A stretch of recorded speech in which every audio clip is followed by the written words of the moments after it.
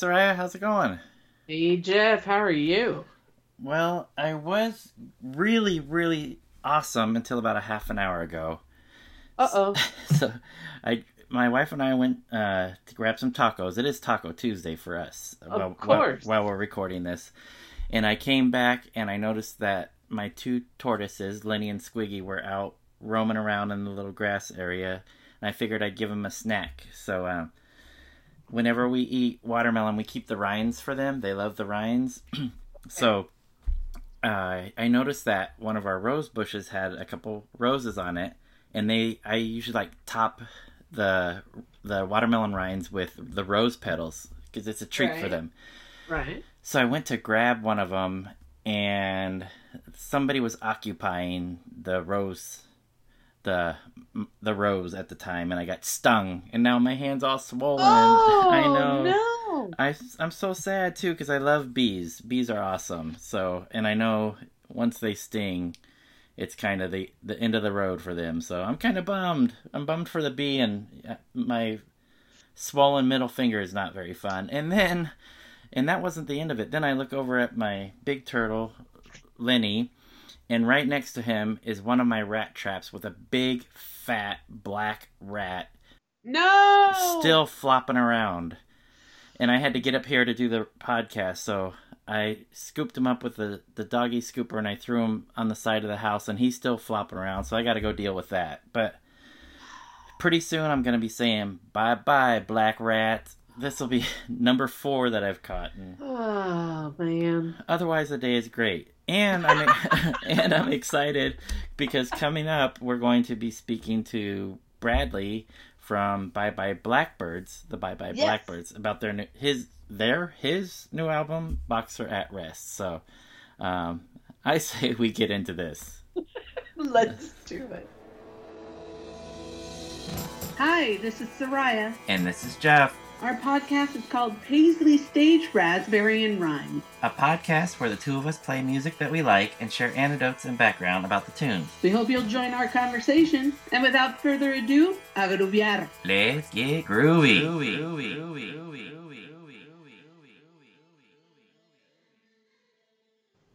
Let's try it this way.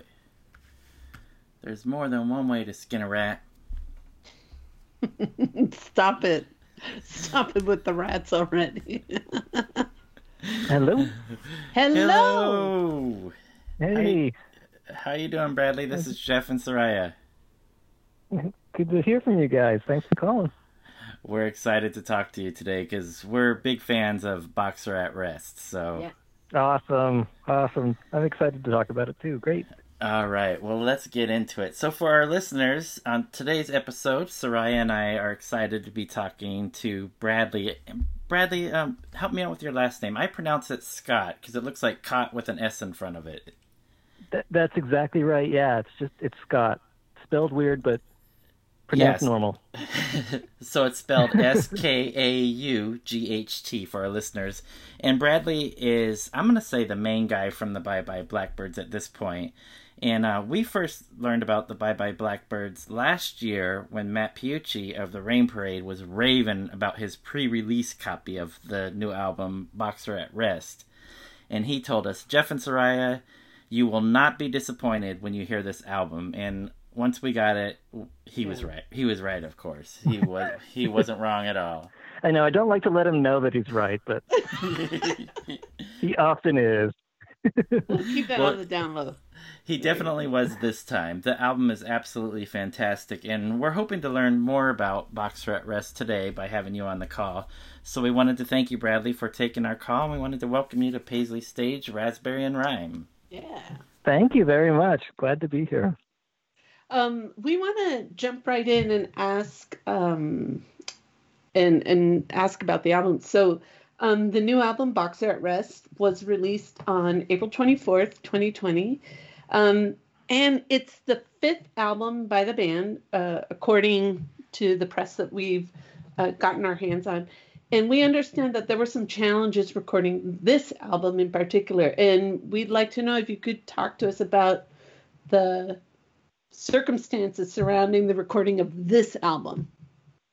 Sure. Yeah, it's sort of become a running thing where I go into a record thinking, oh, this one's going to be easy, this time, and it never is. Like, it's just kind of crazy how things come up. This was the scariest, probably, in terms of being a personal issue. Our guitar player Lenny had been dealing with some heart issues for years. It had some, pretty serious surgeries before that we had weathered as friends and as bandmates. But in the lead up to recording this record, it was clear that, something more serious was going on. And, so at the same time, we're trying to figure out what that is and kind of showing up for him, we're also making plans to record. And the main difference with this record was that we had an actual outside producer that had to fly in and work around a busy schedule. So, it was a much more complicated process in terms of booking time and all that stuff. And then once we had sort of finalized everything, it became clear that what Lenny actually needed was an actual heart transplant. So, the obviously the fear surrounding that, what does that even look like? Is he going to survive this? What's the future look like? And then at the same time, kind of having to decide, do we just kind of go ahead and just dive in and try to start this thing and figure it out as we go along? And, to this day, I can sort of go both ways. But ultimately, I think we sort of just felt like, well, this is one of the ways that we're going to deal with this situation, is dive into this project and do this, album and work on things. And it became sort of a hopeful rallying point, that Lenny's going to recover and he's going to be well enough and he's going to come back and he's going to record his parts and we're going to have this great record. And that's ultimately what happened. But as you can imagine, it was a pretty fraught, roller coaster. And also, I sort of had to convince everyone that this was a doable thing. I remember talking to the engineer, Chris Von Snyder, and being like, so we're going to make this record and we're going to leave a hole. And this hole is going to be where the lead guitar goes. And every song is going to have this spot and we're just going to leave it blank. It's going to be great, and just kind of looking at me like, what are you talking about? But that's what we did. That's how we did it. And it worked miraculously. So that's a very unusual process, right? Recording without one of your members being there. So that's it must have been a very interesting recording. So Bradley, we know that you and Lenny are members of the band at this point for the recording of Boxer at Rest. Can you tell us and our listeners about the history of the band and the band members and what led up to the current lineup and who the current lineup is? Yeah. So Lenny and I are the last founding members. I keep forgetting exactly what year we started this. It's a long time, 12, 13 years, something like that. And our original guitar player, Ian Robertson, and I were sort of the founders initially. Like, we had this idea of what we wanted a new band to be like. He and I had played together previously in other projects for years, so we had this kind of chemistry and we kind of knew what we wanted.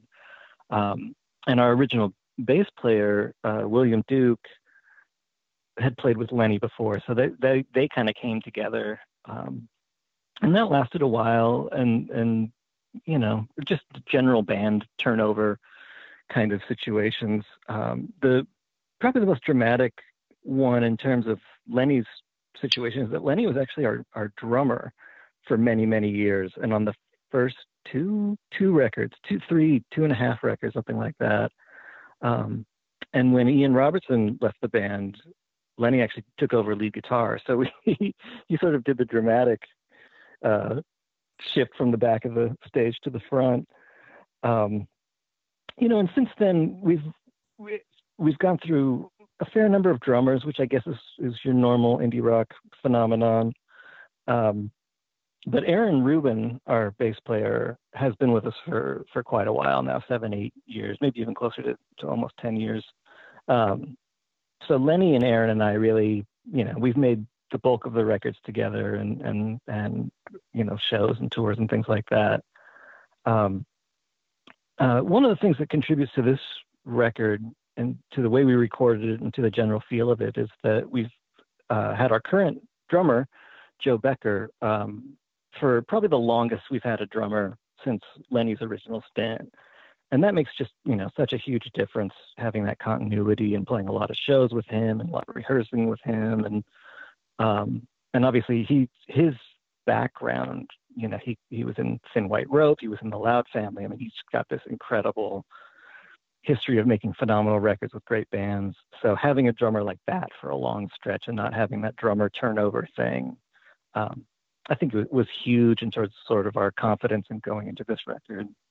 And then there's two other members one is Casey Bowman, who I sort of think of as our jack of all trades guy. He doesn't rehearse with us very often. Sometimes he just comes to shows and he sings harmony, he sings percussion, he can do other guitar parts. He just kind of does whatever needs to get done, and he just shows up and knows how to do it. And then for this record, our friend Kelly Atkins was a huge part. She's one of my favorite singers and a local musician that I've interacted with for years. And she occasionally will play live with us, but mostly for this record, she's just a huge part of the harmony, arranging and singing and the blend. And so Casey and Kelly were a big part of this record, even if they're not always a part of the band in our day-to-day function. Right, but as far as this record goes, they definitely had some significant input. From what I can tell, huge. Yeah. The bulk of the vocal harmony stuff, which is always a kind of a focus on our records, was those two, was Casey and Kelly, and that was a big part of the personality of the record and really in their hands. Nice. And you mentioned your drummer Joseph Becker. I believe he even played with Game Theory. Maybe. I know he played with Loud Family, so he definitely has that association with Scott Miller, but I think he might have even played on a Game Theory record or two, if I'm not mistaken. He was in there's a lineup of Game Theory that existed briefly after Two Steps from the Middle Ages came out, and it was Gil Ray, the Game Theory's longtime drummer, had hurt his back and couldn't play drums, and so he played keyboards and guitars, and Joe played drums, and Michael Quercio played bass. It was they didn't make a record per se, but there was a compilation that came out this year on Omnivore that collects demos and live recordings and things that lineup did. So yeah, Joe was in a Game Theory lineup, and now something that's sort of documented on record. And Joe was Scott's childhood friend. They went back, to childhood and played and stuff before Game Theory. So there's a long history there. Okay. Yeah. That's pretty cool. And I think you even had, you were friends with Scott as well. Is that correct? Yeah. We were pretty good friends, and we played some shows together. Scott had somewhat retired by the time he and I got close, but he would, come out and play shows once in a while, and he and I would either put a little band together or just do it as a duo or something like that. So yeah, I knew Scott pretty well. I like that. Just a little band. Two pretty great musicians. Just a little band. We've got another question. There are some pretty heavy hitters from the indie circles in the production credits for this album. Doug Gillard in producer role and Chris Von Snydern engineering Boxer at Rest. And we wanted to know how they came to be involved with this project. Yeah, Doug and I have known each other kind of peripherally for a really long time, maybe 20 some years. When I first moved to California, I played drums for this really great singer-songwriter named Yuji Oniki. And Yuji and Doug went back to college radio days in the 80s, and Doug would always do some guitar parts on Yuji's records.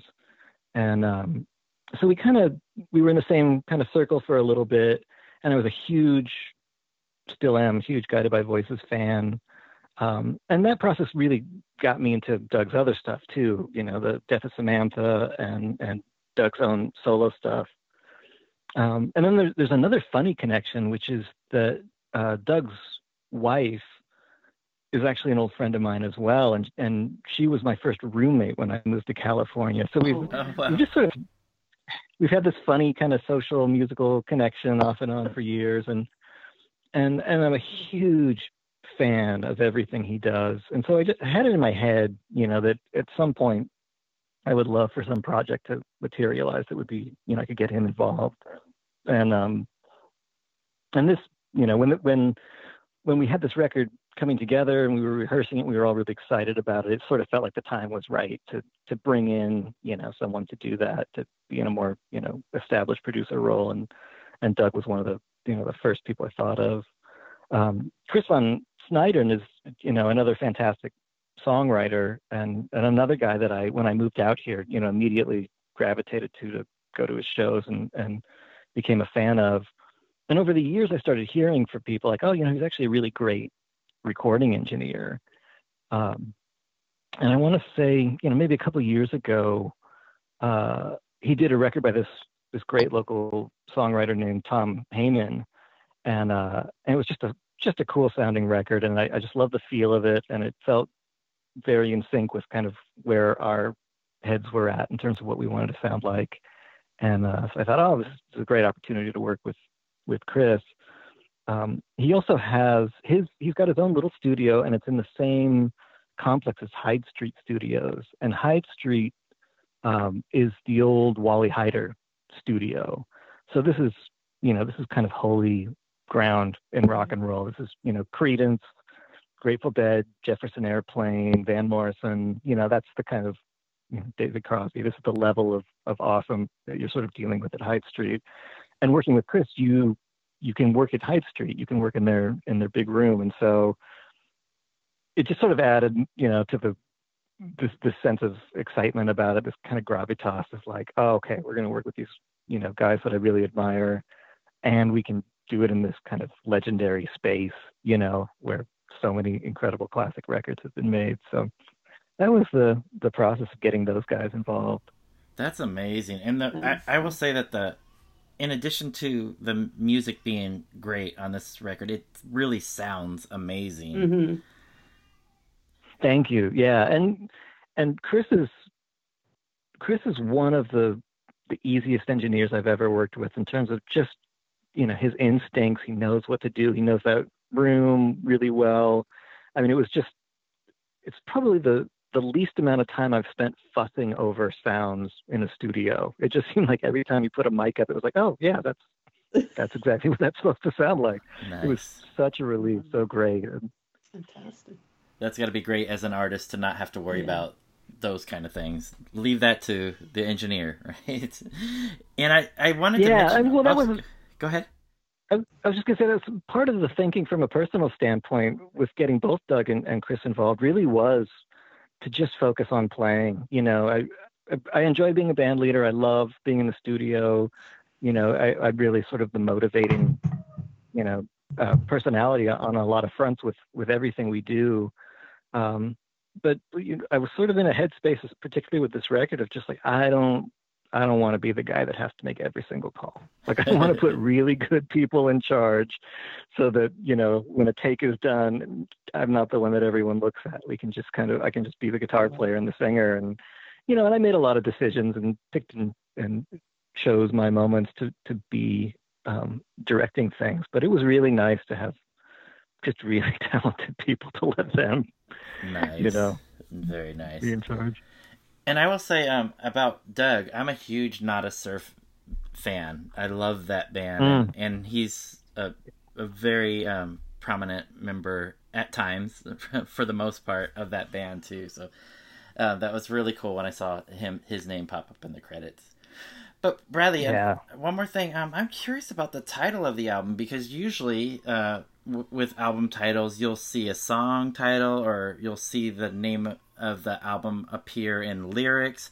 I don't see any of that. So where does this title come from, Boxer at Rest? The title is, there's a statue, a sculpture, an ancient Greek sculpture that in English is called Boxer at Rest. And I was watching some kind of art history documentary on television, And this particular episode was focused on the art of antiquity, and the sculpture itself is kind of stunning, and it's almost hard to believe it's as old as it is. It feels like such a contemporary theme. It's of an older boxer, clearly just, either between rounds or having finished a fight, beat up, exhausted, visible injuries. It's a very powerful sculpture, and I think the combination of being struck by this sort of famous sculpture that I had never seen, the phrase "boxer at rest," I just kind of loved the sound of that and the words, and then thematically it just sort of resonated. It just, this idea of sort of being beaten up and going through turmoil, but being resilient and sort of having this mentality of survival and competition and digging deep to get through challenges or whatever. All of those things just sort of combined at once, and I don't know, it was just sort of like a light bulb moment. I was like, oh, that title really makes sense for this. Even though, like you said, there's nothing in the lyrics about it. There's no song called that, but yeah, that combination of experiences really resonated. It's an intriguing title, and one of the things that we found really interesting is we understand that the band put out the album independently. And in fact, you did most of the work yourself. And we were curious if you could talk to us a little bit about the process of self-releasing the album and the record label, Double Potions Records. Yeah, we've been on a couple labels briefly in the past. But it's kind of a funny scene, as you guys know, the music industry landscape. It's not like it used to be, is the cliche, in terms of labels and especially in terms of the kinds of music that labels are interested in. For the most part, small indie labels are very, very specific, kind of narrow focused genre things. And for whatever reason, we don't fit easily into any of those. And with some previous records, I would always go through this process of trying to get in touch with people, connections I had to labels, see if we could get someone to help us out, split the cost, pick it up, do something like that. And at some point, I just reached this level of thinking that wasn't really worth it anymore, that I could do anything a small label could do for the most part on my own. If you look around sort of the musical landscape, you'll see a lot of artists, even established artists, just, putting things out themselves on Bandcamp. If they're big enough, they might license to a label, but they're still kind of owning it themselves. And so it just became sort of a habit, I just got used to it. And, I don't know if I'm particularly good at it, but I kind of like being, being that hands-on about it. I was thinking lately about the Greg Sage, the frontman for Wipers, and sort of his kind of in-house, processes that he began way back in the late 70s, early 80s. And when I was growing up in the Northwest and getting to know local rock and roll and stuff up there, he was such a hero to a lot of people for that reason. Obviously great music too, but it was always just sort of like, oh, it's so cool. He records his own records and he's got his own say in it. And it really, what you get is really his whole complete vision. And, I know he was on Restless and Tim Kerr, I think, at some point, but for the most part, that idea is really attractive to me. And, not to say that if Merge called tomorrow, I would say no, but, but it's just easier. And it's increasingly easier as the music industry gets weirder and more kind of murky in terms of how things bubble to the surface and how things make it to people's ears. It's almost just easier to have everything in your apartment and just say, here it is, and then do your best to try to get as many people to hear it as possible. I love that. So is distribution a concern at this point in the music industry, or with the internet, is distribution not something that you're as concerned with? It makes a difference. That is a bummer that it's not sitting on a rack at Grammys in Nashville or something, and someone, doesn't have that moment of like, oh, my friend mentioned that, or I, read about it in Big Takeover or something. So that is an issue. And that, I don't necessarily know what the number difference would be, like how much that would expand the sales. But, it's also, like you said, things are so much more focused on ordering directly and pre-ordering.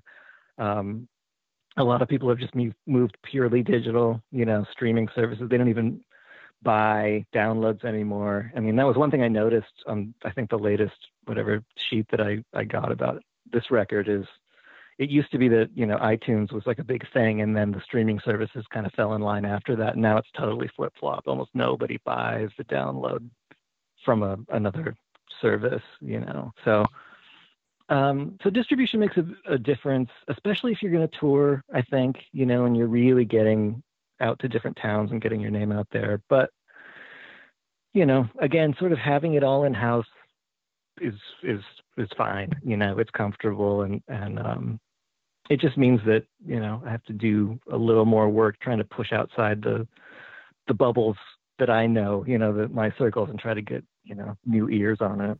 Nice. Well, I have to tell you, Bradley, that I have an agenda in talking to you, and that is to get our listeners to listen to this record. Yes. So I do have an agenda, I will say. I love this agenda. This is great. I got to be upfront. I fully endorse your agenda. And we promoted it. We promoted the album too on the Bandcamp First Fridays. I mean, we're big fans, big fans.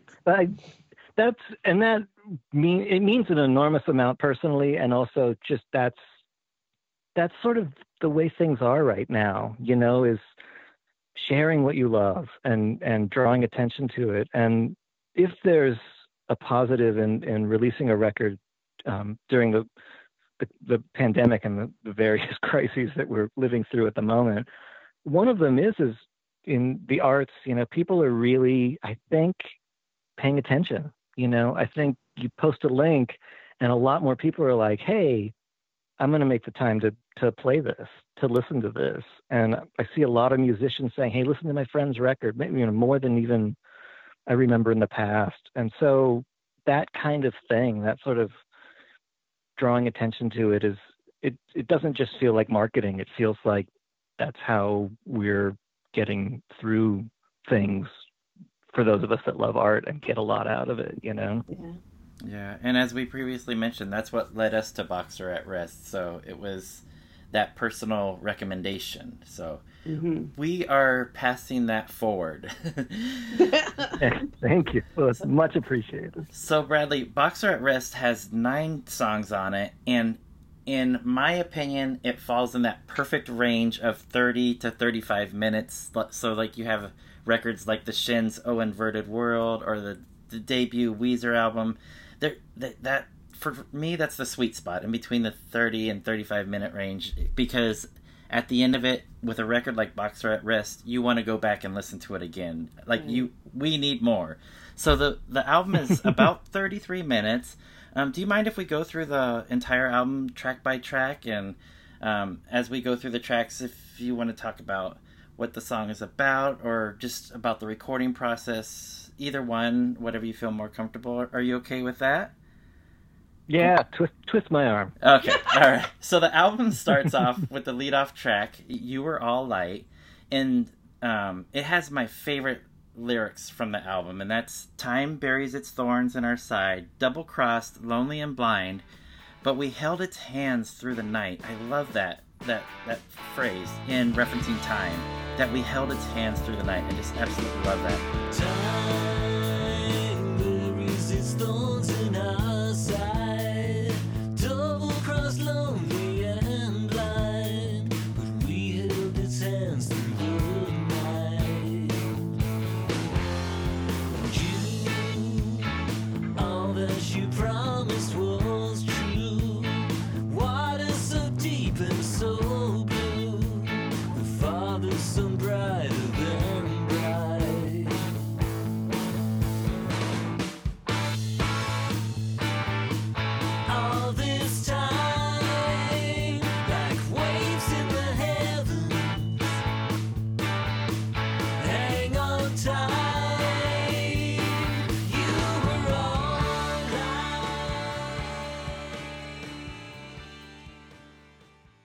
Do you mind telling us about the inspiration about "You Were All Light"?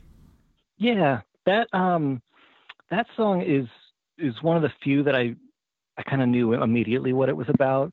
So we mentioned Gil Ray earlier, and he was pretty much my best friend for a long time.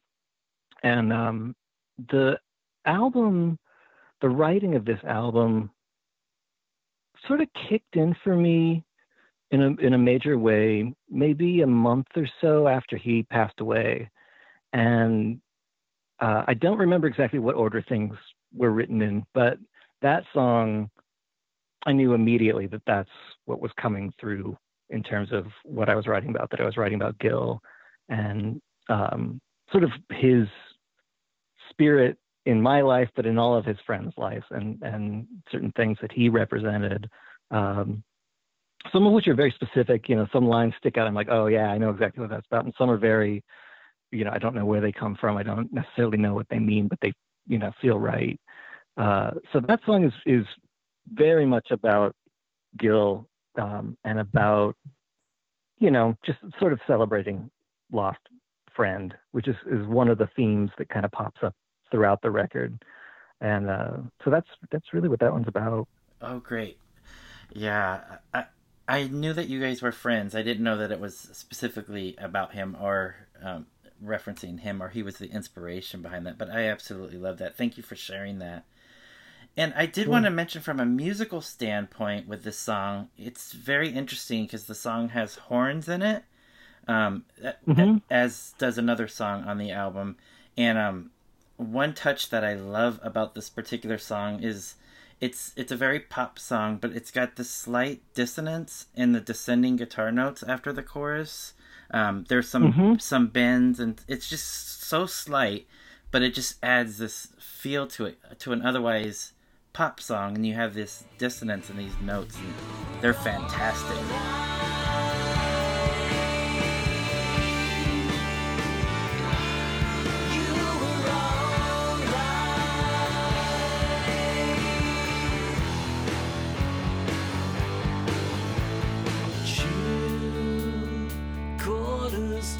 Inside, our bones grew fragile.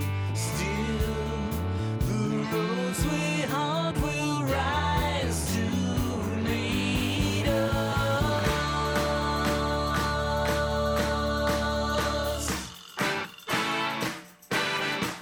All this time, like waves in the heavens,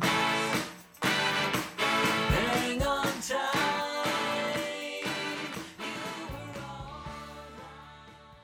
Can you talk to us about how the horns came in, whose idea that was, and about the musicians that play the horns? Yeah, the horn stuff, that's a love of mine. I love horns and rock records, and I'm always kind of looking for opportunities to use it, but sometimes in an unusual way. I think left to my own devices, I would probably do it too much. So for most of our records, anytime there's horns or trumpet, we use this friend of mine named Bill Swan, who was the trumpet player and lead guitar player in Beulah, who were one of my favorite bands. I love from back Beulah. Yoko is such a great album. Oh my gosh. Incredible record. So Bill is the guy. Bill's the Beulah guy. He and Miles were the main dudes in that band.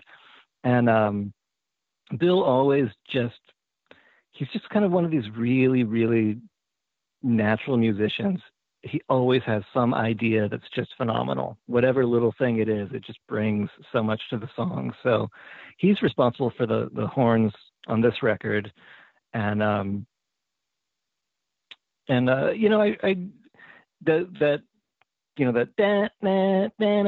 guitar thing, to me, really kind of screamed for horns, but I didn't want it to happen all the way through. I wanted it to be sort of a special thing that came in towards the end. And Bill and we're huge fans of the Verlaines, the Flying Nun Band. And Graham Downes has this sort of gift for using horns in an unusual way, in very kind of dense, chordal, interesting ways in rock music. And so I sort of feel like that whole end part where the horns are kind of droning on top of the, guitar changes and stuff like that, that feels kind of Verlainesy to me. So I think that's sort of Bill and I, calling on our sort of Grand Downs fandom and bringing that element. So the Verlaines, they were the band that did that Death and the Maiden song. Is that right? Yeah. Oh, that's such a great song.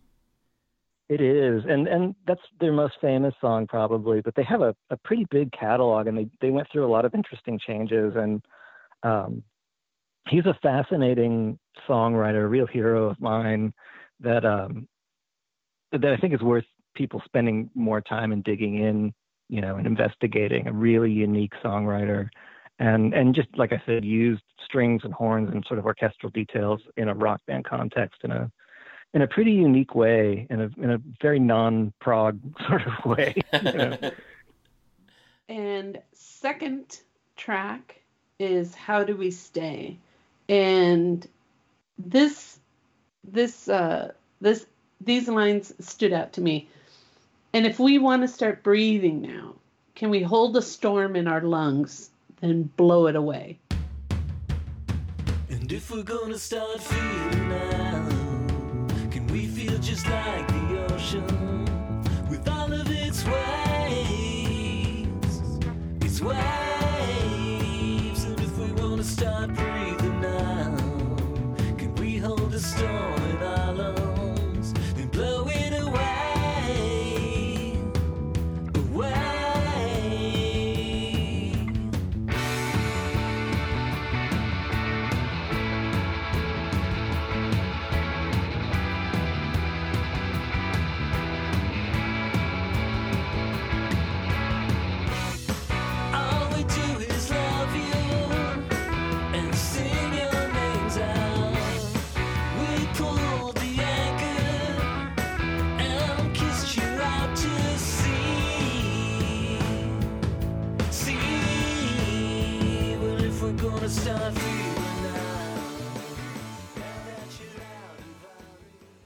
Okay, first of all, I love the poetry of that, but we'd love to know the story behind this song.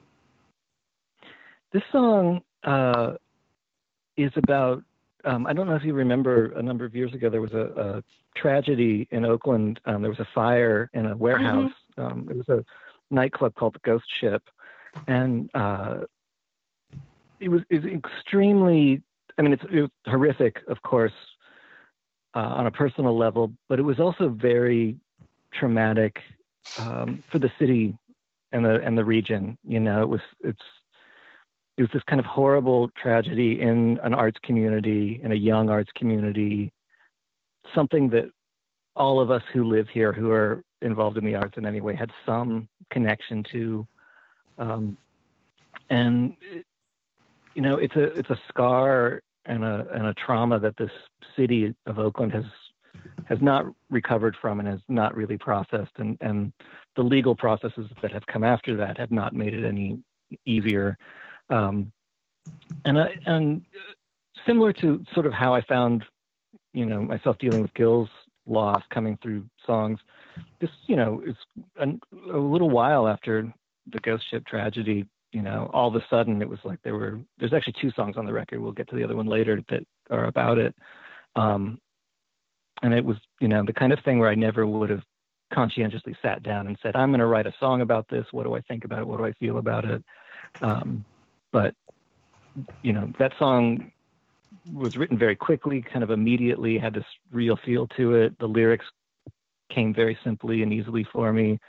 And it was one of those things where I kind of finished it, looked down on the page, and I was like, oh, wow, okay, I know where this feeling comes from. And it's that sort of, not just, personal response to this tragedy, but living in a place where that kind of tragedy has really hit, and you're, the human part of that doesn't, isn't easy to process. Right. So I think, Bradley, piggybacking on How Do We Stay, and especially with what we're going through now in California with all of our fires that we're fighting, the next song is so true. The city is burning down. One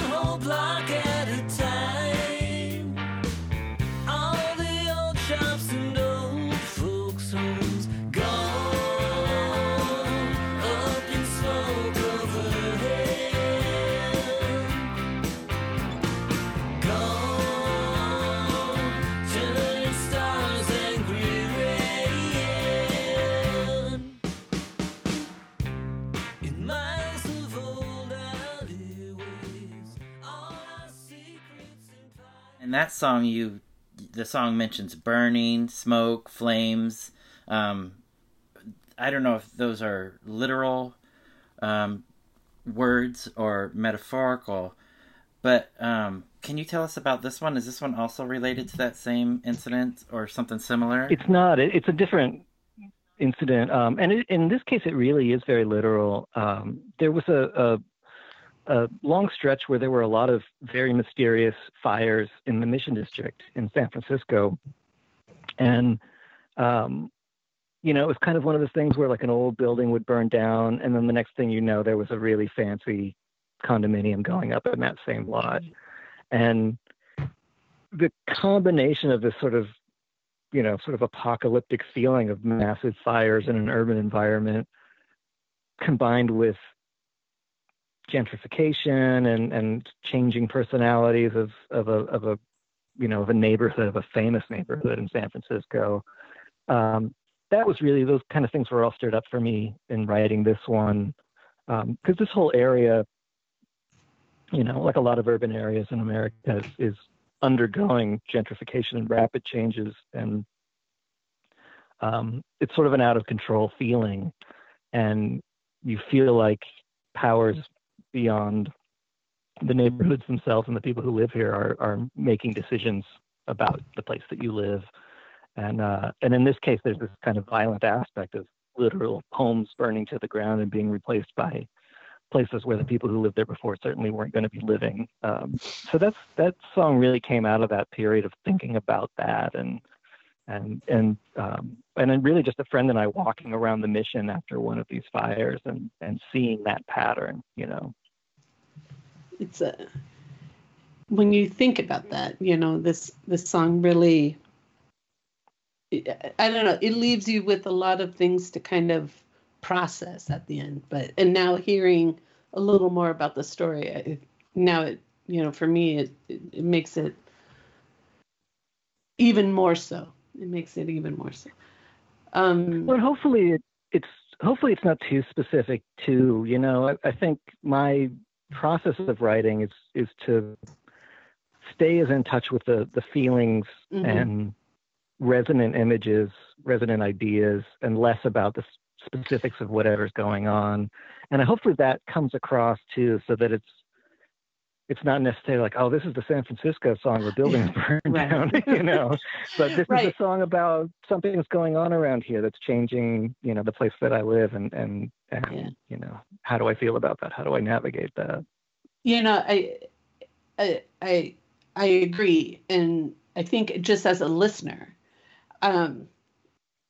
in case you haven't figured it out, Jeff is a musician and I'm not, but I listen to lyrics and I process them and I, analyze them. And so there are songs and there are lyrics that resonate with me. And so the feeling that I had with So True was one where I was kind of left afterward, just thinking. And now mm-hmm. hearing the story, yes, not necessarily super specific, but still leaves you with things to think about. Yeah. That's great. Like I feel like lyrics are such a huge priority for me, both as a listener and as a writer. And it's fun to talk about them because people kind of rarely do. It seems like you read a lot of record reviews and interviews and stuff, and it's kind of surprising how rarely, attention is really paid to the lyrics of renowned songwriters. So it's great. It's really moving actually to have someone reading the lyric sheet or paying attention or thinking about those things. It's great. Well, I like doing it. So, and there are songs that inspire you. So, and then the next song, Jeff, I don't think I'm talking out of turn here when I say this is really what kind of made me, go all in on Bye Bye Blackbird. And it's Baby It's Still You. And we found a really, really great live solo performance of the song on YouTube that we're absolutely recommending for our listeners to check out. And we'll provide a link on our page to it. And again, going back to the lyrics, the imagery of some of the lyrics are so interesting. So I just want to mention two lines in particular. So one of them, who's that chasing the days? Who's that pulling the reins when the world's not slowing down? Hey girl, when your phone stops ringing off the hook, did you take a little time just to give us a second look? We've been cut loose from somewhere, till we're no one from nowhere.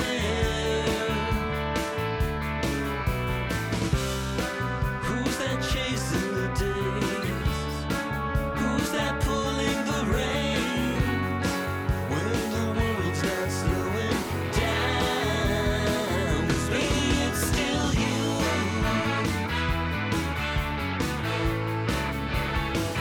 Maybe it's still you.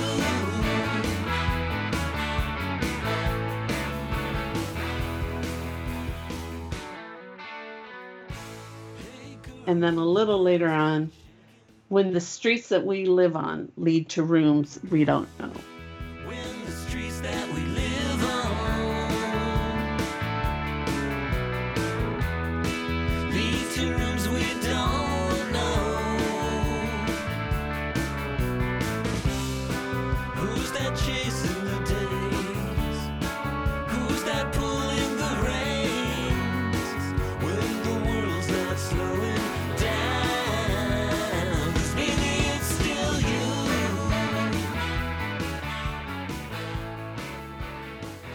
Maybe it's still you. What can you tell us about Baby It's Still You? I love this song. Love it. Thank you.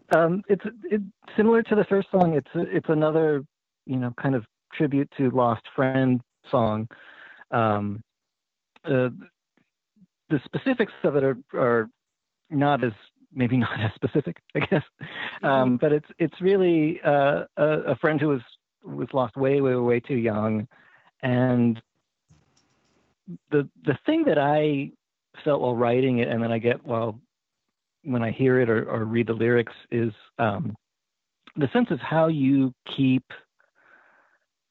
someone's spirit and how someone's energy and how their personality perseveres, and in a way, the song is almost speaking directly to this person and saying, you're not here, what's happened has happened and you're lost to us in this way, but all of these things that you represent to us in our lives survive, and these things are still here, and you're still playing this role in our lives in this really kind of beautiful way, or hopefully beautiful way. Hopefully that comes across. So it's a sad song of loss in a way, but it's also a song essentially kind of speaking to that lost person, saying you're still here, you're still appreciated, our love for you still survives in these ways that are distinctly you. Mm-hmm. And you bring in horns again. Mm-hmm. Yeah, the horns are great on this one. They are. I love one of my favorite horn details in that song is the sort of that little bit leading up to the chorus.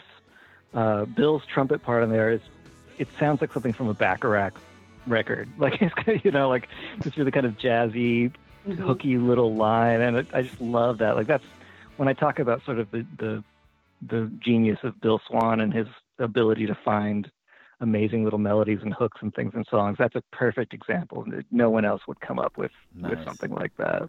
I love that. I'm still blown away that it's the Bill Swan of Beulah. I'm a huge Beulah fan. I mean, oh, that's awesome. Nobody can write, Miles can write some melodies that will stick in my head for months. They're a great band. That one documentary that they did of their last tour was heartbreaking for me to watch, but I'm a huge, what was it called? The band that won't survive or something like that. Whatever that DVD was of their last tour. Because I'm such a huge fan of Beulah, or was, and that was a tough watch. But I'm blown away. Yeah, really. I hope that there's a revival of interest. I mean, they have their fans. Those records still are popular, but I hope that at some point, people really are like, oh, wait a minute, listen to what Miles did as a songwriter, listen to what this band did musically, because they're pretty special and pretty unique. And and talk about lyrics. I mean, Miles is just such a fascinating, strange, funny, smart lyricist. And hopefully we haven't heard the last from him. I have a feeling that there's more. I know I keep in touch with him a little bit, and he's had a kid, and he's been sort of living his parent life and doing all these other work changes and stuff. But I know that he doesn't really ever quit. I know that there's still that bug in there. Hopefully that's going to come out, because he's a really special songwriter. Yeah, his post-Beulah solo album is fantastic too. It is, and if you read the credits, we actually sing on it. That was sort of we did some of the. There's like 3,000 people, I think, on that record, and I think we're like number 2,700 through 2,704. I can't remember, but yeah, we actually got called in to do some of the harmony singing and stuff on that. So really proud of that. Love being a part of that record, because that's a cool record that I think a lot of people miss. Yeah, it's great, and there's some really, really funny videos from that album too. But today we're talking about Boxer at Rest. Yes. So closing out side one, I'm a vinyl listener, Bradley, so this is the last song on side one. It's Words and Signs. Yeah. So I'm going to go off on a little dirty side road on this, because in the song there's a line that says, whiskey glows in dusty rooms. All the lonely souls that bow like autumn leaves, whiskey glows in dusty rooms. I couldn't stand the light without the clouds. And I just wanted to mention for our listeners that Bradley posts these pictures of drinks, adult spirits, on his page. And I don't know if you are a bartender, but when you describe what's in these drinks, they sound amazing, and it always makes me want to go to our little bar and try to come up with something, but they never look half as good as what you post. So, were you a bartender? Where do all these ideas for drinks come from? No, I mean it's it's a hobby, I guess. And it's a quarantine coping process. Right. I sort of realized the other day, I was like, boy, people on social media must think I'm a total loss. No, not that at all. I love the aesthetics of drinks and cocktails. And I guess I didn't even really think about that line and in that context until you brought it up. But I don't go to bars a lot, even when you can go to bars. But when I do, I love, what drinks look like sitting on a bar, counter. I love watching them get made. I love how people hold them. There are certain bars that I like maybe as much for the light in the room as I do, whatever they serve. So it's funny. I guess I hadn't really thought about how that fed into the song, but that is a thing that I sort of respond to. And so if I'm taking photos and talking about a drink that I've made at home or something, that's sort of the same thing. It's like, oh, how pretty this looks, and oh, the light's just right. How cool, I get excited about that kind of thing. Before we get back to the song, I'm just a small aside. It's not just spirits, okay? Because he does the same thing. He posts these photos of these beautiful plates of food. He does these Sunday brunches where you want to jump in the photo and sit at the table. And it's like you see things with colors and textures, and the way he describes it is pretty amazing. So it's like you see these beautiful spirits and you see this beautiful food, and you're like, damn, I want to go over to Bradley's house now. I know. I want to share a drink. I want to sit at that table. So just know, we're watching it all. Yes. We're watching it. We want to be... Just give me like 10 minutes notice so you won't catch me microwaving a hot dog or something. Like that's the key. I really got to keep the appearances up. But anyways, We- words and signs. Yes. So, Words and Signs, which is basically a solo acoustic song from what I can tell. And it has my second favorite line from the album, and that's, I haunt your singing like a ghost. I pray it never ends. I haunt your singing like a ghost. I pray it never ends. All the way home, I keep the chorus spinning in my head and hear the words and see the signs.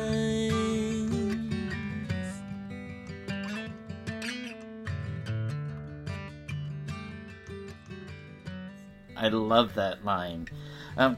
So, Thank you. this is the one song on the album that sounds like it's strictly Bradley Scott. Is that correct? It is, yeah. Just guitar and voice, nothing, no overdubs. Basically straight up. So, what is the song about? I think there's a thread that runs through my songwriting off and on since I was a teenager, of songs that are kind of about my hometown. I grew up in Tacoma, Washington, up in the Puget Sound, and I haven't lived there for a really long time, but it's a city that just has a real mystique for me, a kind of almost like a personal mythology about it. I love the history of it. I love a lot of things about it. But it sort of is in my subconscious all the time in different ways.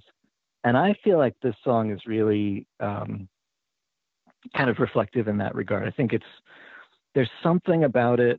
I can't quite put my finger on it. It's maybe addressed to people I knew there, people I grew up with, kind of looking back on, how lives have diverged maybe. So I don't have a real solid sense of what it's about exactly, but it really feels like another song that's sort of in that hometown mythology kind of state of mind that I often find myself in. I love that. And it sounds to me like with some of these songs that you're just a conduit. Like these songs just kind of happen and you're there. That's what it sounds like to me. Like maybe you filter some things, but sounds like some of these words, they just come to you. That's really very much how I work. I was just reminded when you were saying that of something that I read in a Scott Miller interview, but it was also something that he told me on occasion too when we would have musical conversations. And he always said that for him to understand what he was talking about in a song, he would listen to that song the way he would listen to someone else's song. Mm-hmm. He would listen to it and read the lyrics and say and come, draw conclusions based on what he was reading and hearing and thinking about.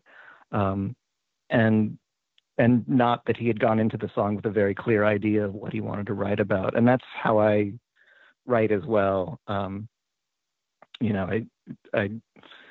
It's not necessarily just purely, automatic writing where I don't know what the words are at all. They sort of feed each other. You come up with a line, you come up with a hook, you come up with some lyrics, and then you just sort of follow that feeling, follow the sounds of the words. And the editing process is, where you kind of make it cohere, make it sound good, make it, stick together. But yeah, it's definitely not a process where I know what I'm writing usually while I'm writing it. It's usually something that I feel or discover later. And sometimes it's a complete surprise. And sometimes it's always mysterious. Sometimes I never really know, it's just a matter of finding the spot where the words feel right. And they feel right being sung and they feel right in relation to all the other words. I love that. I love that idea that you and Scott had with listening to your own song and hearing it as a listener. That's so great. It was something that I think, bonded over, as we got to know each other, because almost all of our conversations were music related. You know, it was just this sort of ongoing musical conversation, stuff we were listening to primarily. But I think we're very different writers in a lot of ways, but that was one thing that was very similar for us, was this idea that you put yourself in a place where you're attentive to, you know, ideas that are coming through, and you trust that, and your process is not so much focusing it onto specific topics, but being aware of what's coming through and being aware of what really resonates, what really has feeling to it, and trusting yourself as you get better at it, that there's some kind of truth behind it. That's why it's resonating. You know, like the reason this phrase feels perfect right now is because it's telling you something, and you can figure it out later. But for now, you can just kind of trust it. Isn't it? I almost don't want side one to end, but let's flip it over. So flipping over to side two, and you know, it's interesting because side one, there's a lot to process, and then we flip it over and we start out with Watch Them Chime. Feel the sunshine on our head. Feel the sunshine on our heads. I know we'll cry it out forever. Tip the whole town into the sea and watch it rise. We will, I know we will. Feel the sunshine on our head. Feel the sunshine on our head. I know we'll wind the clocks together. Pull the hours apart at the sea. And it really has this optimistic feel and this sense of hope over adversity. And I'm wondering, am I on the right track? Yes, you are definitely. And it has that for me too. And it's funny because we were just talking about editing and how you do. And that's a song that I could have very easily ruined and really sort of had a sense that I was going to do that, because I felt like I just wanted to make it weirder. I wanted to make it more complicated. I wanted to have, I don't know why, you know, I just had this kind of nagging thing, and I caught myself, luckily, I think every time, and just said, no, just leave it alone. Just leave it alone. And when it was finally sort of ready and I played it for my bandmates and other people, you know, everyone was just sort of responded that same way. It was like, oh yeah, no, this just feels complete. This is, you don't have to mess with this at all. This is great. And so I love now that it is a very hopeful song. And the verses, you know, there's some, you know, kind of recognition, I think, in the verses that, you know, times are troubled, things are going on, it's complicated, but that chorus just sort of obliterates all that. The chorus is very clear that there's, you know, there's hopefulness, that there are positive experiences, that there are things happening that are not overwhelmed by the complicated things going on around them. This is actually my favorite song on the entire album. I just love Watch Them Chime. It's definitely my favorite. There's a riff in there that actually reminds me of the Pixies a little bit, with that da na na na na na na. We will, I know we will.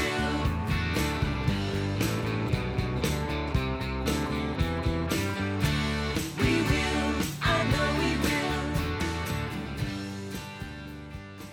Oh yeah. It kind of reminds me of what's that song?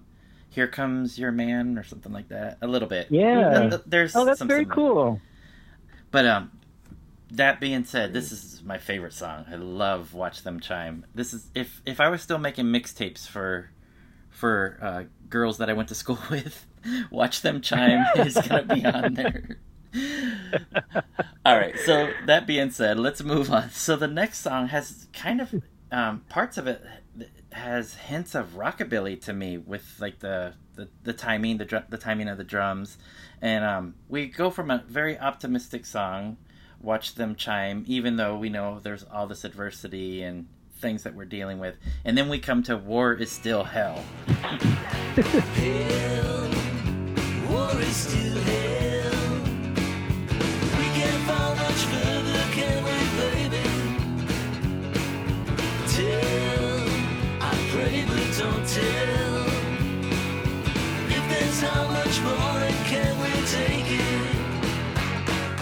Do you know the words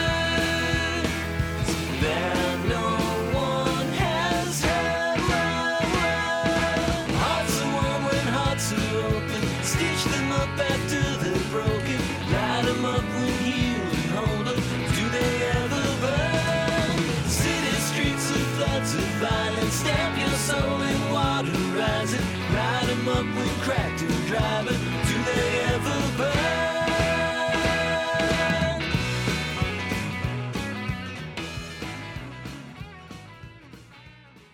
And I wasn't sure if this was a title from a Slayer album or from Bye Bye Blackbirds. So can you tell us about War is Still Hell? Well, it's definitely a Slayer cover. No, it's funny. I didn't really even think about the juxtaposition of those two songs. Yeah, I just don't want people to get too comfortable. Yeah, I mean, it's probably the darkest song in that sense, and that there's kind of some anger, there's some real frustration in it. The way that I have sort of taken to thinking about it is, I live in Oakland, and Oakland is a real activist city, and particularly during the Occupy marches, I felt really attuned to sort of the way that the city kind of jumps off their couch and runs out into the street, when things are heating up. And I don't necessarily know, if the song has a kind of pessimistic or optimistic sense about it, but it's more just that feeling of being in a place where, people are really aware that the conversations you're overhearing are conversations about social justice. They're conversations about economic realities and racial strife and things like that. And I work in Berkeley, which is famous for that, and has a very different personality. But again, is an activist city in that regard. So I think just living, your kind of day-to-day life in a place where that kind of stuff is really present for people. It's really on their minds, and it's right outside your door. I think that's what fed into that song lyrically. Perfect. And then we get to If It Gets Light. Clocking in at over 7 minutes. Jeff, you were talking about that sweet spot. This song stands out.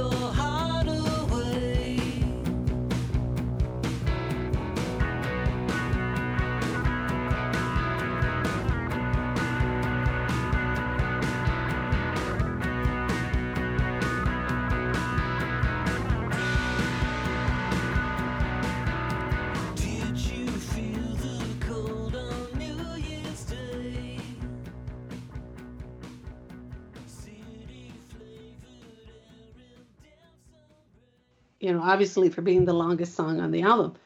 And we were just curious about the inspiration behind this song. It's a funny one. It's in a way, I'm surprised that I hadn't written a song like it before, because it is really unique for me. But it's very in keeping with things that I have absorbed and loved since I was young. And, you know, I'm a huge Velvet Underground fan.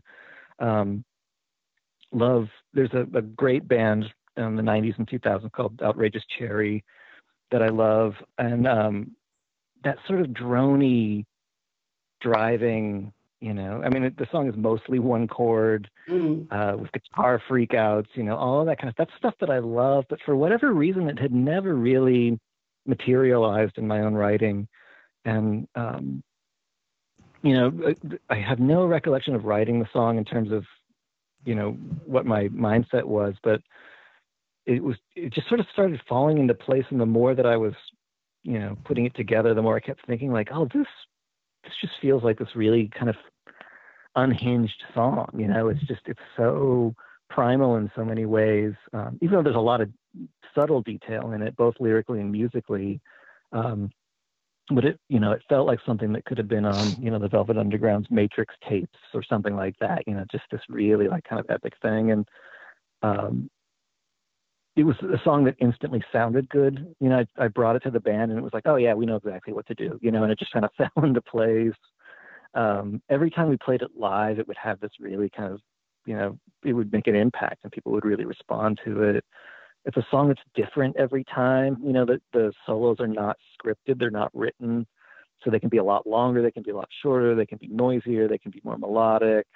Yeah, it's a really, for me, it's a very exciting song. It's something I'm really proud of because it represents another aspect of what we do as a band that hadn't been captured on record before and hadn't really been realized before. Yeah, the guitars are fantastic, and there's even a feedback on, I think, on the second section of the guitar blowout part.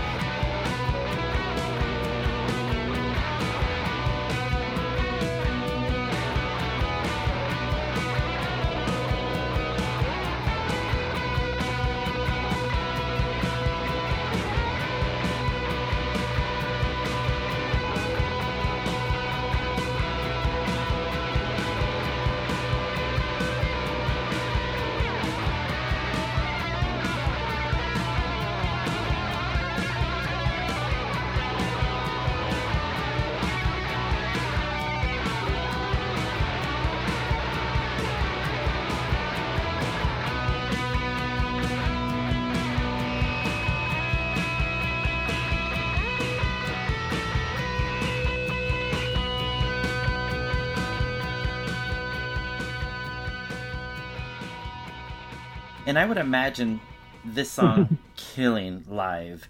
And I was just curious, especially with Lenny coming in later, it seems like it would be a difficult song to record in the studio to me. Playing live, yes, I imagine, yeah, this is just probably maybe towards the end of the set and just a monster live version. Was it difficult to capture this in a studio setting? It wasn't. My anxiety leading up to it was enormous because for exactly the reasons you're talking about. I was like, how are we going to do this? You know,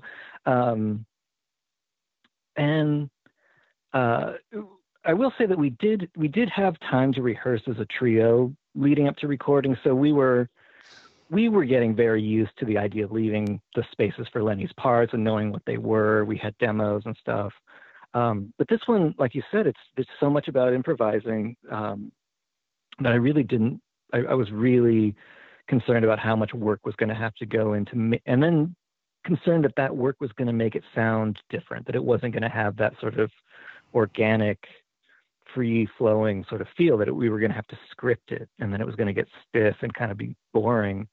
And I guess all I can really say is that somehow I just kind of got into like kind of trance mode with it. I can, you know, yeah. It was just, I stopped thinking about it. The first two little solo bits are Lenny's solos by himself. And so for those sections, you know, I was just playing that rhythm part. And then when it felt like I was done playing that rhythm part, I just went to the next section. You know, I didn't really count it. I didn't think. I just thought, Lenny will know what to do. He'll just do his thing. It'll be fine. And then the main solo part is both of us soloing at the same time, you know, and my solo, I just went into it, you know, it's not overdubbed. I just, you know, stepped on some noisy pedals and went for it and treated it as a trio performance. You know, I didn't really think at all, oh, another guitar's got to interact. I just said, I'm just going to do what I'm going to do. And, you know, Lenny will do his thing. So that performance that's on the record is very, very live, very off the floor. The drums, bass, rhythm guitar are all the original drum, bass, rhythm guitar tracks. None of those things were replaced. It was maybe the first or second take. I don't remember now, but it was just very spontaneous. And so somehow I just managed to turn that off and just let it go. And one of the things that was sort of encouraging too about it was not only did it feel great as a trio, like we all immediately liked it and we thought, oh, this is great. The power of the song was there already. But in a cool way, while Lenny was recuperating from his surgery, one of the ways that he sort of built back his strength and you know, rehabbed was playing along with these songs and getting his playing back, but also just sort of, you know, the emotional and intellectual aspect of recovery as well. And so I think it was part of what's cool about that song is that the stuff that he came in and did essentially in one pass is sort of an extension of that recovery process, you know, that he lived with this thing that we did as a trio and really felt it and really just kind of organically absorbed it, so that when he played, it wasn't this mapped out thing. He was also in that space. He had kind of, you know, spent time with it and really absorbed it. So I feel really grateful that we were able to keep this ensemble live feel for something like you said, was really, you know, potentially treacherous in terms of how to capture something like that with a key piece missing. Wow. This is actually my second favorite song on the album, behind Watch Them Chime. I love it. But I'm a guitar player, so of course I would say that. Awesome.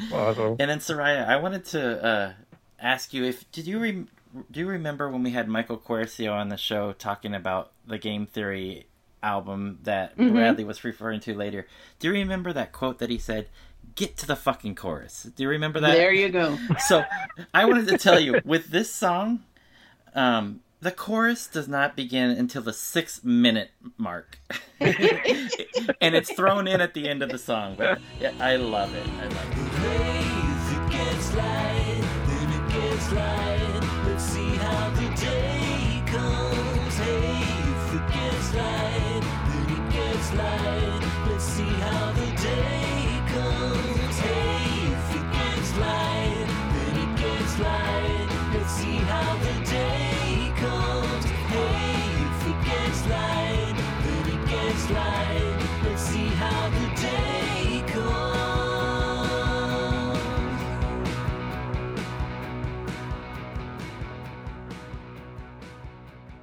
So that does not happen in any other song on this album. On the rest of the album, Bradley gets to the fucking chorus. On this one, yeah, it's definitely a different. This time, piece. Quercio, I'm going to have to, let you go, Quercio. This time, I'm going to show you a totally new way to do it. I highly recommend this, by the way, for songwriters. It is so satisfying to build a song for that long and then go to the chorus after 6 minutes. It's really, really, really fun. So, if you've ever sort of, wondered how can I build drama, that's a great way to do it. I recommend it. I love it. Like I said, this is my second favorite song. Great approach, Bradley. So that brings us to the very last song on Boxer at Rest, and it's All Our Friends.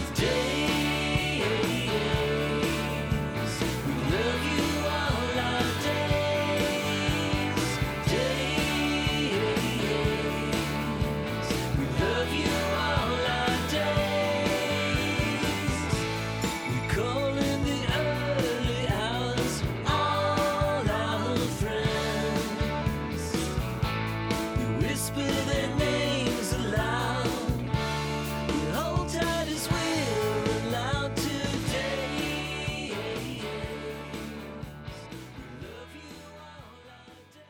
To me, this sounds like it could be a tribute, maybe. Is that the fact? Kind of. This is the second song that's about the ghost ship tragedy, as I interpret it. It's a tribute to people lost and about or it comes out of what it felt like essentially to wake up, that day and learn about what had happened, and immediately just sort of thinking about the ripples of that through the community, all of the friends and family and coworkers and colleagues. You just think about sort of that, the way that moves through a community, a loss like that. And so it really was meant to be, I think, a kind of, again, sort of like Baby It's Still You, this sort of loving message of letting people know what they mean, letting people know they're appreciated, embracing them. And so, it's a good last song in that way, because for all of the dark stuff that we've been talking about with almost all of these songs, it's not, to me at least, it's not a dark record. It's a very hopeful record, and it's a very loving record, I think. And this song, I think, epitomizes it in a way, that it's about, comes out of this pretty horrific thing, but it's very much about appreciating people and recognizing, their value and their connection in your life and in your community. That's beautiful. That's what it's all about to me. Agreed. Appreciating the people that we have in our circles, yeah. I don't want to stop talking to Bradley at all. I don't. But before we move on to other topics, because, if he brought in a chorus at the 6-minute mark, we can keep talking. But we're just getting started, Soraya. We're really going to kick in. Started. You think it's over. It's not. Let's go now. We're going to get our second win. We always like to share with our listeners places where, especially on social media and online, where they can find your music and find you. So let's start with Bye Bye Blackbirds. We both purchased Boxer at Rest from the group's Bandcamp page, and we want to know, is this the best place to go to find this album, Boxer at Rest, and all the previous albums, or is there another place that you prefer to direct people to? No, definitely. Bandcamp is definitely the way to go. We've got everything that's in print there. They're the first record and the second record are out of print physically. Second one is available digitally there, but that's pretty much where everything's at. Some local Bay Area record stores have some of it, although currently I haven't been able to get to them and stock them up. So that's not really a thing. But yeah, Bandcamp is definitely the place to go. Okay. And are you or is the band available on social media if people would like to follow you, and where should they go? Yeah, if you just look the band up on Facebook, our Facebook page is there and pretty active. I'm always putting reviews and videos and links and stuff up. So Facebook band page is the best spot. Awesome. And then I've got one last question. And that is, because we're only in the 6-minute mark of our I want to know what you're listening to right now. It's always a hard question because it's always a lot. So how about I limit it? What are you listening to today?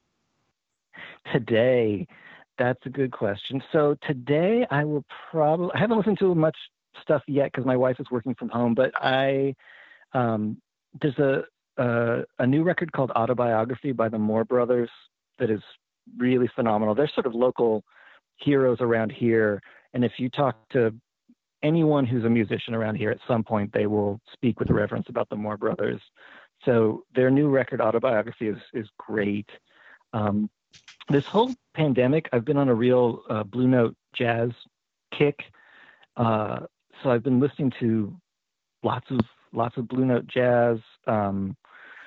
Jackie McLean in particular. So that's probably going to get played today. Maybe some Bobby Hutcherson, some more Blue Note jazz stuff.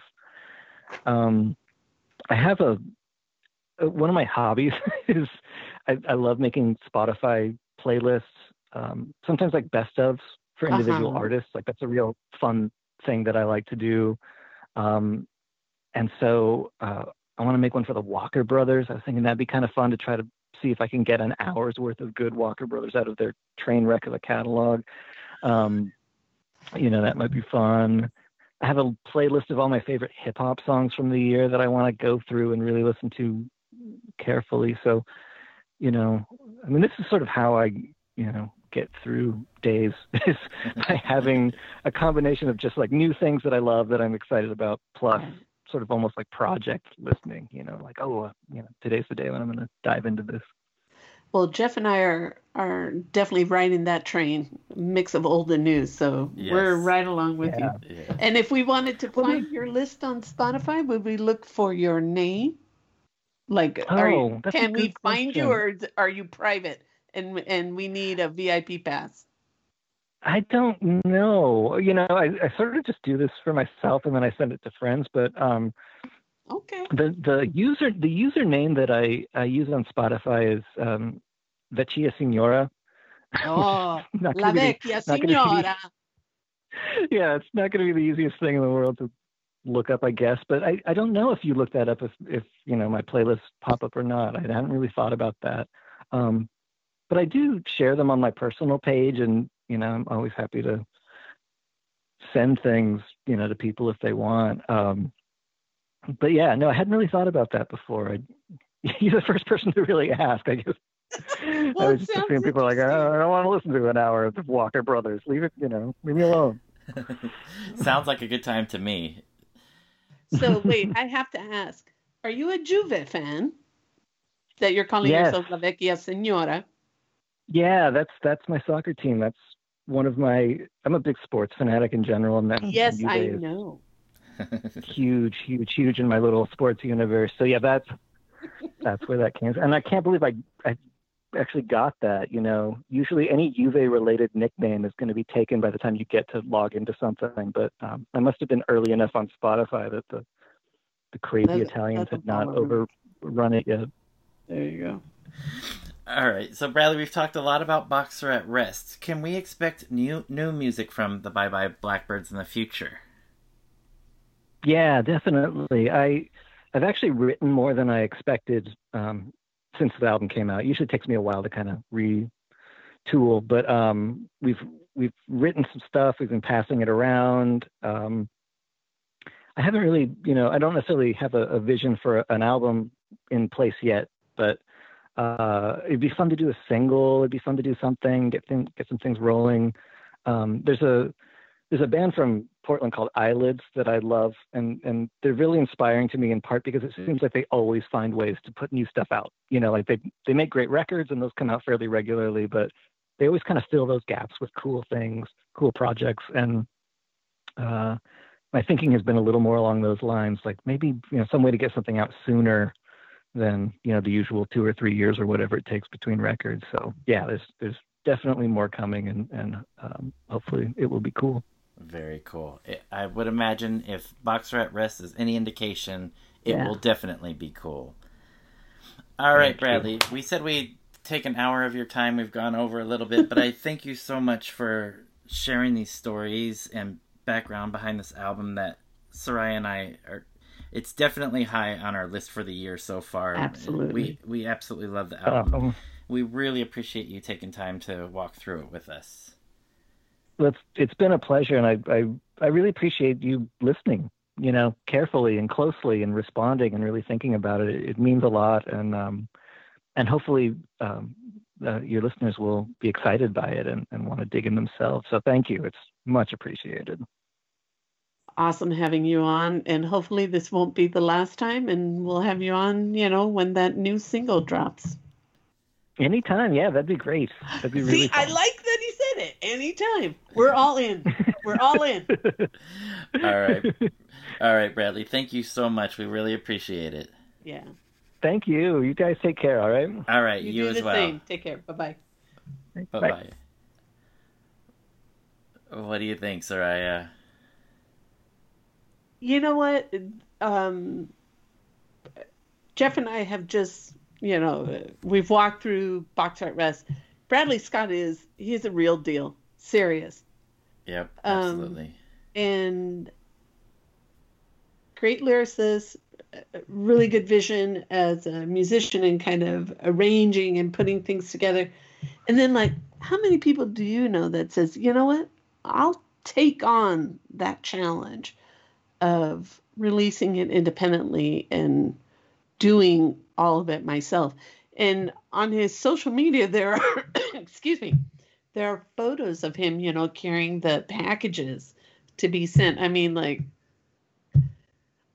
he's a real deal. And he is, I mean, this was a lot of fun to talk to him. Yeah, I knew from the lyrics alone that having a conversation with Bradley would be very interesting, and it definitely was. So you could tell he's a very heady guy when you read through the lyrics, and he's a person that has a heart. So that combination doesn't always happen if you have somebody that's heady and is emotional and a very caring person. So I love the optimism that's in this album, even though it deals with some pretty heavy, dark issues with the loss of friends, the loss of, I would say, with the venue that burned down, that's a loss of almost like a second home, right? I mean, you're dealing with some heavy things, but there's still optimism throughout this album. And I didn't mention the fact that I love his voice. The first time I listened to it, and he started singing, I was like, whoa, his voice is a little bit different. But I've grown to really, really love his singing voice. And there's some fabulous harmonies on this album, which I know you're a fan of. You love harmonies. Huge. Yeah. So the Box Art Rest, definitely a fantastic album. I'm really glad that Matt took the time to point us in the direction of this album, because it's fantastic. Yeah. And we want to encourage you all, if you like what you hear in this episode, go support the band, go to their Bandcamp page. This album, as well as others that are available either with a physical copy or digital access, are out there. You will not be disappointed at all. This is one of my favorites of the year. Agreed. So, whew. All right, Jeff. So, should we wrap up the song? Are we in minute 7? We are. After our chorus showed up in minute 6. Yes. I mean, now that he told the story about it, it's like, oh, okay. I like it. I love that too. So, hey, agruiar. Groove on, Paisley people.